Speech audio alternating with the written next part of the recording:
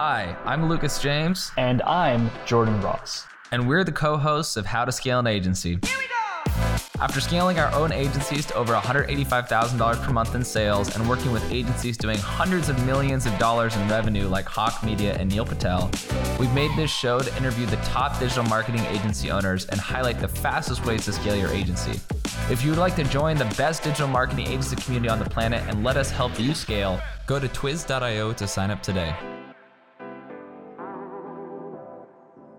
What is going on, agency owners? This is Jordan Ross, founder of 8-Figure Agency, where we make it easy for you to scale your business and remove yourself from the operation. And on this call, I got a close friend, a longtime client, the beast, Tyler Mullins, founder of Omni Agency, who has been able to add $100,000 in monthly recurring revenue with us in 9 months. And on this call, we're going to be going through and breaking down the 5 to 7 top strategies that allowed him to go fucking full send. 7 top strategies. I'll just pull it up. So for everyone that does not know you, Tyler, what's good? This is take 2, everyone. We record this. I fucked it up and we're going to do it again. So Tyler, for everyone that does not know you, who are you and what is Omni Agency? Yeah, well, first, thanks for the lovely epithets you gave me through the introduction there. But basically the founder of Omni Agency, as you're indicating, I like to refer to myself as a serial entrepreneur, as I've started a couple of businesses now, but with the help of ADEF, this Omni Agency has definitely been the one that's caught the most momentum. Yes, sir. Yes, sir. And basically what we do is we specialize in the Web3 community building, community marketing, and it's kind of an interesting story how we niche down, and I think we'll probably talk about that today.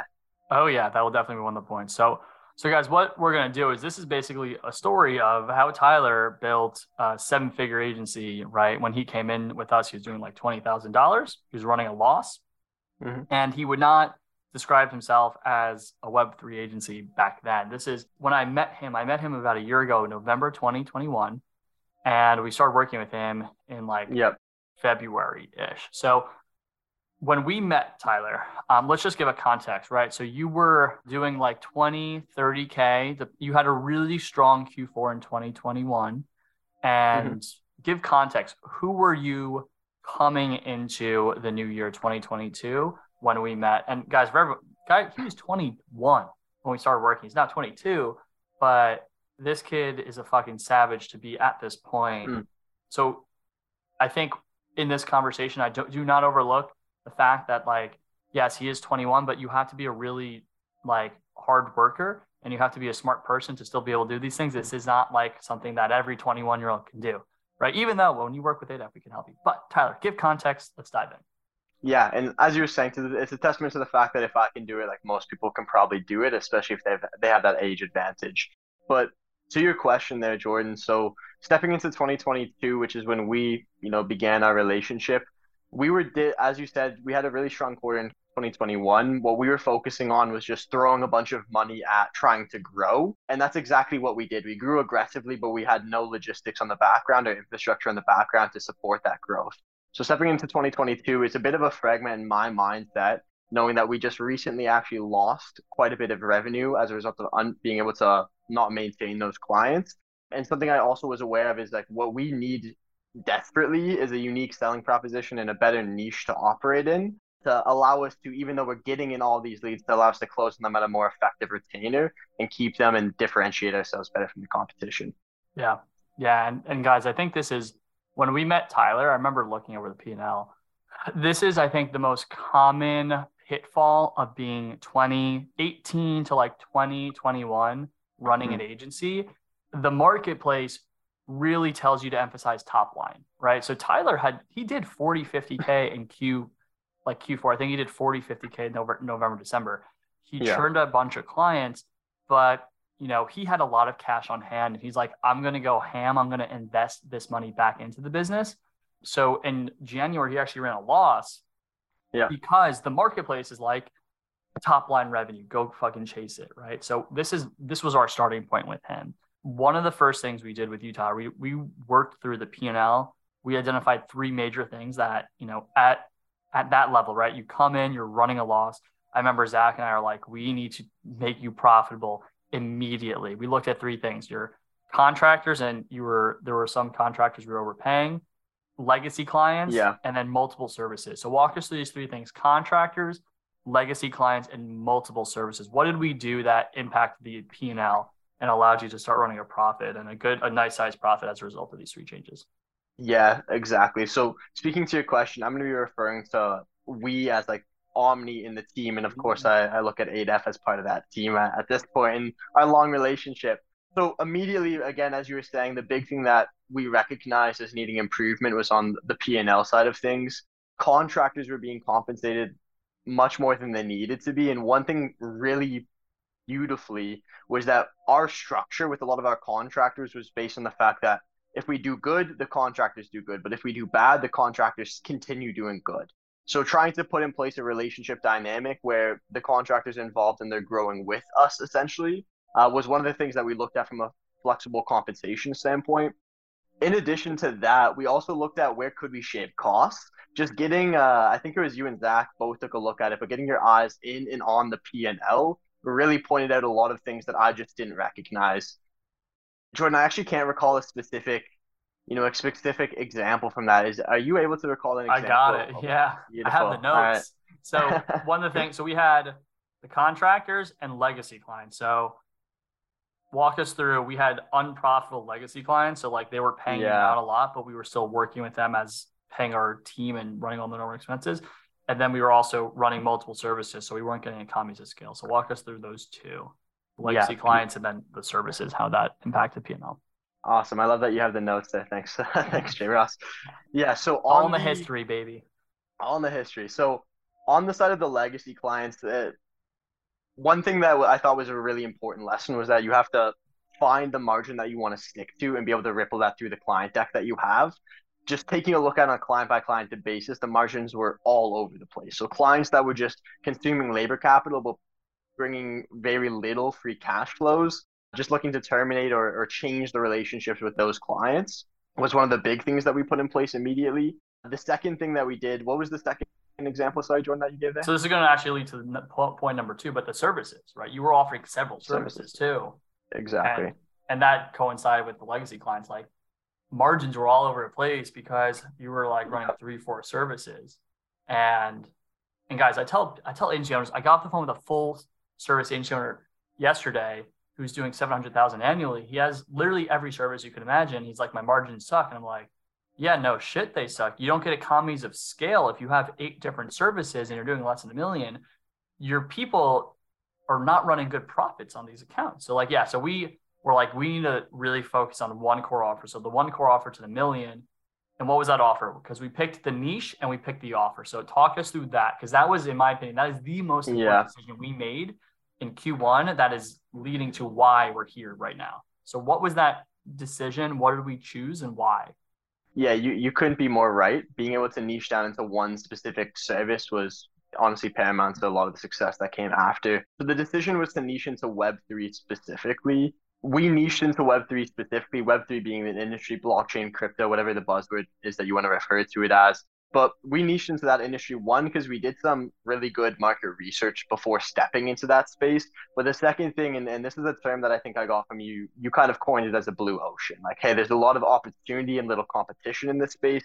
That's evident through the market research. Let's step into this where we can build a stronger, unique selling proposition. Immediately in line with that, I think at the exact same time, what we did was we reduced from a full service agency offering, I think it was like 7 to 10 different services with no systemization behind each of those services. And as a result, trying to balance, 8 juggling balls at the same time, I'm a poor juggler. But if I'm just flipping one ball over and over again, I can build my strengths up there. And that's kind of, the thought process behind that, the paradigm behind that. Yeah, I think it's kind of the shiny object syndrome. You get a client and you start having a conversation with them around, oh, you need web development. Oh, you need this. Oh, you need that. And eventually you start offering multiple services, but you're not profitable and it's taking up a lot of your time. So I could not, to everyone listening, I could not hone in on this more. Like Tyler had the discipline to say, all right, I'm going to focus on Web3 and what I call it social media management, right? You do a lot more than just that, but we'll call it that for simplicity. Yeah. When we made that change, shit started to change, right? We started to get a lot more clients, but there was also one more thing at the initial go around. that we were focusing on, it was your mindset, right? Yeah. Like I remember coming in, you were eyes bright, big bright eyes, like big vision. And it's so interesting how you grow so fast, man. But like you were just focusing on top line cash flow. I need it, like I want to get the cash flow as fast as possible. And I think, any 21, like fuck anyone. Anyone wants that, right? I want that. I want the cash flow as fast as fucking possible. And I remember one of the things we were walking through is... This is Jordan Ross. Booking meetings at scale month over month is hard. Over the last 3 years, I've been accumulating the best hacks my clients have been using to set appointments for their 7- and 8-figure businesses. I've taken all of these systems, and now my agency, 8-figure agency, books 60 to 85 meetings a month. That's 15 meetings a week on average, which has supercharged my agency past the $1 million run rate. I want to help simplify lead generation for your agency, so I made a free training on how I do this. Yep, that's right. I'm giving away the entire system for free. If you want to set 85 appointments a month, go to 8figureagency.co/leads to get your free training today. That's 8figureagency.co/leads. And I remember one of the things we were walking through is profitability, which we already talked about, but then also mastery, right? Yeah. Walk us through what changed when we started talking like we need to become best in class. How did that shift your outlook on delivery and the agency you're building? Yeah, great question. So it just shifted it from a standpoint of trying to build the structure that supports being that best in class delivery. I mean, there's two facets to, in my opinion, this question. One facet's the business development side of things. The second facet's the mindset side of things. And I'm just going to focus on the mindset briefly before I segue into the second facet. Like mindset is everything at the end of the day, especially in the early stages of building a business. And I think this is oftentimes under discussed. Like you are the business, like no questions about it. You can read a book called Built to Sell. I think it's a fantastic book. And until you get to the point where you're in that position, you're built to sell, you're the business and you need to take care of the business first and foremost. Exactly. The mindset shift that really changed when it comes to best in class experience was look at this in the macro scale, not the micro scale. There's constant fires and storms on a consistent basis, and that's as a result of trying to define and refine the product that I'm looking to build here. And, those fires, the more fires that you put out, the better position realistically that you're getting in. A lot of the mindset training that we did, which was just kind of slowing down, deep breath, re-perspective, or reframing your perspective on different scenarios really helped with, again, pulling the micro away from the macro environment, which was really important. Jordan, I'm not sure if you want to chime in before I transition into the second facet here. I think I'm actually going to segue with you to the lead gen. But I think for me, the number one thing that I really think that's just overlooked, right? Playing the game the right way with the right systems at the right speed. When we niched, and this is part of the mastery, we're like, we're going to build the best in class service, period, right? We're going to build a better delivery than anyone. And what's going to be when we are only working with Web3, when we're only doing one service, it's only going to take 5-10 clients to start to build a reputation, right? Yeah. And that actually led us to lead gen and business development. You have what I thought was one of the coolest, most unique strategies. I had never, and I still have not spoken to an agency owner that's doing this. You are purchasing your way onto... When it comes to marketing, the opposite is true. You want to narrow your tent's focus so dang much that when they show up and they're under the tent, they look around and they say, these are my people. This is my product. This is the service that I want to buy. And I think this has been lost in the digital marketing world in the past decade for reasons I won't go into. But basically, that's what we've identified. And so with going back to my ostrich comment, these Amazon sellers, my customers, they are so focused on just trying to put food on the table, literally. Like the skills that are required to be an Amazon seller are tenacity and the ability to just outlast the other guy. And so like it's this tactical war zone. Yeah. So they don't have time to go to conferences. They don't have time to look up on YouTube. They are just like barely getting across the line. And a lot of times they end up being really good operators when it comes to sourcing, or really good operators when it comes to inventory. But marketing was never on their list of activities. And these are the choice customers that I chase all day long. But they don't know what they don't know.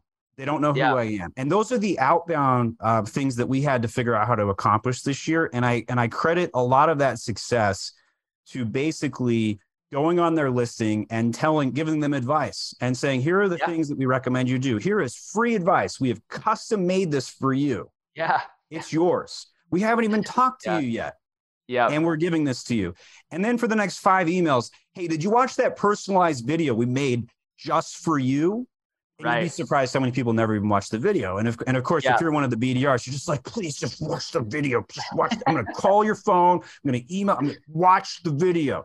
Because if they do watch the video, there's a 50% chance they're going to book a call. 100%. That's fascinating to listen about and through. And I think, one thing that's been another thing that's been on my mind a lot recently, I'm curious to hear your take on this, is taking the Russell Brunson approach to LTV. Because one thing he talks about in his book, Traffic Secrets, is that, the customer might churn from a single item in your service. Like, let's say they sign up for $3,000 per month. They're doing one of your services. They might churn on that in, 6 months or a year.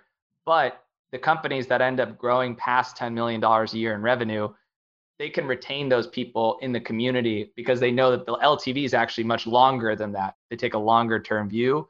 And instead of that, maybe they paid 50 grand, but they could actually pay 50 more grand in like a year from now if they can retain that person in their ecosystem. Is your strategy for retention right now and retaining them past that initial point of churn? Is it the content, or do you do something else? Or do you have a strategy for getting the customers to come back and keeping them engaged after they may churn? Because I know you have really good retention, but I'm curious what if they do leave, how do you keep them around? Yeah, that first client that I signed off a LinkedIn post in the first 48 hours of making my agency is still a client today, 4.5 years later. So when I was just my Amazon guy, they stuck with me throughout the entire system building. And I think that's just, props to me, obviously, for building that, right? But that's just, for me, that's like my own personal proof that okay, I built a good system. But along the way, I would say that there's 2 value props that we focus on. One, we grow your sales. And I'll talk a little bit about that. And the second is peace of mind. So because it's so complicated to do what we do on Amazon, we give out all of our trade secrets. It's not me against you, other Amazon agency, because I know 15 other Amazon agencies are going to watch this for every tip they can get. It's not me against you. It's all of us against Amazon. And if there's one catchphrase I become famous for, I hope it's that one. That's the one I want to be famous for. And so what ends up happening is these smaller boutique agencies, they can't service every single piece of ground in the Amazon space. So what do? They refer it upward. Why? Because we help them. We help them through all the content and everything that we do. So that peace of mind angle is about trying to help the seller who sells on Amazon know that every piece will be taken care of, because we do something that nobody else does. We defend every piece of ground when it comes to Amazon. And we've kept ourselves an inch wide and a mile deep in one niche. But let's go to the growing sales part. So there are 4 pillars that we believe grow sales for an Amazon seller. They are pay-per-click advertising and SEO, search engine optimization. Those are the traffic generating techniques and pillars. Those are extraordinarily important. And I like to make the claim that we're the SEO Amazon leader in the world. The second is conversion elements, and that's going to include design and catalog management. So those are my 4 pillars. Those are the value props that we give. And we know that an Amazon seller, if they exit our agency, they will be missing 3 or all 4 of those pillars, guaranteed. Because that's the thing. You get that retention, that lock-in that makes it really difficult for them to go away. And very hard to replace us. SEO is a great, I actually was surprised when I learned this recently that SEO is actually the most it's the one category of marketing that actually has the most spend by businesses every year is actually SEO. So, and also mainly because also the retention is so high, people stay around for so long on SEO, because once they have an SEO provider, very difficult to switch and have the same results. I'm curious because I'd be remiss not to go into this. I know we have limited time. I'd be remiss not to at least touch on this part, which is on that content creator side, because I just find that that's such a big strength that you have in terms of posting content on LinkedIn, on YouTube, and everywhere else. Can you talk about that journey from like what did year one look like creating content online versus now? Like, what are some of the biggest things you've learned? And, what were some of the biggest growth spurts you experienced on that journey? Because I think so many of us are trying to get into content, but get really discouraged. And you've definitely crushed it. So I'm curious, like, how that journey has been on the content creator side. So the same idea that I had when I first started my content journey is true today. Make unique content every damn day. Yeah. Right. Like if I get an email from a customer that I haven't answered before, a question I've never seen before, by end of day, I have a 15-minute video answering that question. Doesn't matter how small. And I post it. And then I make an infographic. Then I make a 60-second TikTok and whatever else I can get my hands on. So what I didn't do is invest in high editing or high performance-based content. Instead, my niche was informative. And so like information, if I wanted to be the Wikipedia of how to sell on Amazon, my branding position is I want to give the best education in the world as it relates to selling on Amazon. I just happen to be an agency. Right. So with that in mind, it's on brand for me to share all my trade secrets. It's on brand for me to tell you how to solve every single problem. And the reason I can do that is because even if you know how to do it, it's still really damn hard with high level of effort, and you're still going to hire me. That makes a lot of sense. Or at least a portion of you will. Yeah, and going long tails is so important. I'm going to be a little selfish here for a second. I'm sure it's going to help a lot of other people. So, for example, I have 1,000, roughly like 850 YouTube subscribers. It's been kind of tough for me, to be honest. I've gotten a lot of like people binging it, which is cool, and like the watch time is pretty intense, and which is awesome. Like that's what you want with YouTube. But I've kind of hit this point where I don't really know how to take it from 800 to 10,000 or something, right?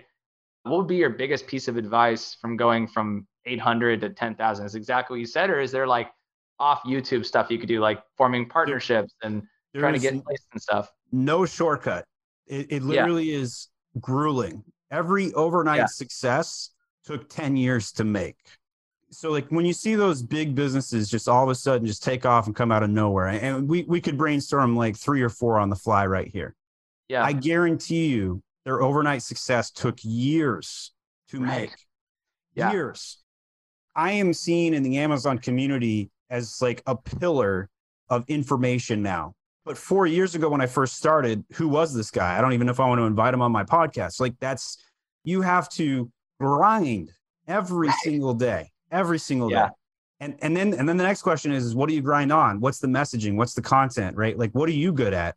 So the second you start getting off messaging, you actually start to diminish, right? You lose subscribers, not literally, but figuratively. Like, so like I gain 1,000 subscribers per month. Yeah. If I stopped making content, I would still gain 1,000 subscribers per month just because of the nature of the holding power of the content I've generated. Which is nice. It's holding power, which is good. But like, if I asked you right now, what are the top 3 problems every agency ever has? You would say leads. They can't figure out what to tell people. Everyone's scared of them because prospects don't like when people are being spammy. So try before you buy marketing. That's the first thing. Second thing I would say is build a cult following like you've done pretty much.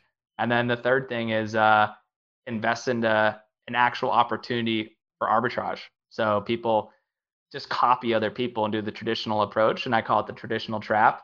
And they don't actually do anything different when they launch their businesses. And that's why they usually suck. So yeah, those 3 things. Yeah. Okay. So every piece of content you make should be about those 3 things. Yep. And so like the second you start going to the 10th problem or the 20th problem, that's when you lose message. That's when you start getting off keel, because at the end of the day, I will always need a new trick on leads. I will always need to know how to prospect better. If I had discovered you a year ago, I didn't even know what a BDR was. Right. So like there's so many things that I didn't know that I needed to know, and I had to learn this year. So your content has to proliferate. And it's almost like you're going to make the same piece 10 times and call it 10 different things, because the way that somebody finds it, 10 different avenues. Now, content burnout happens. It's a thing.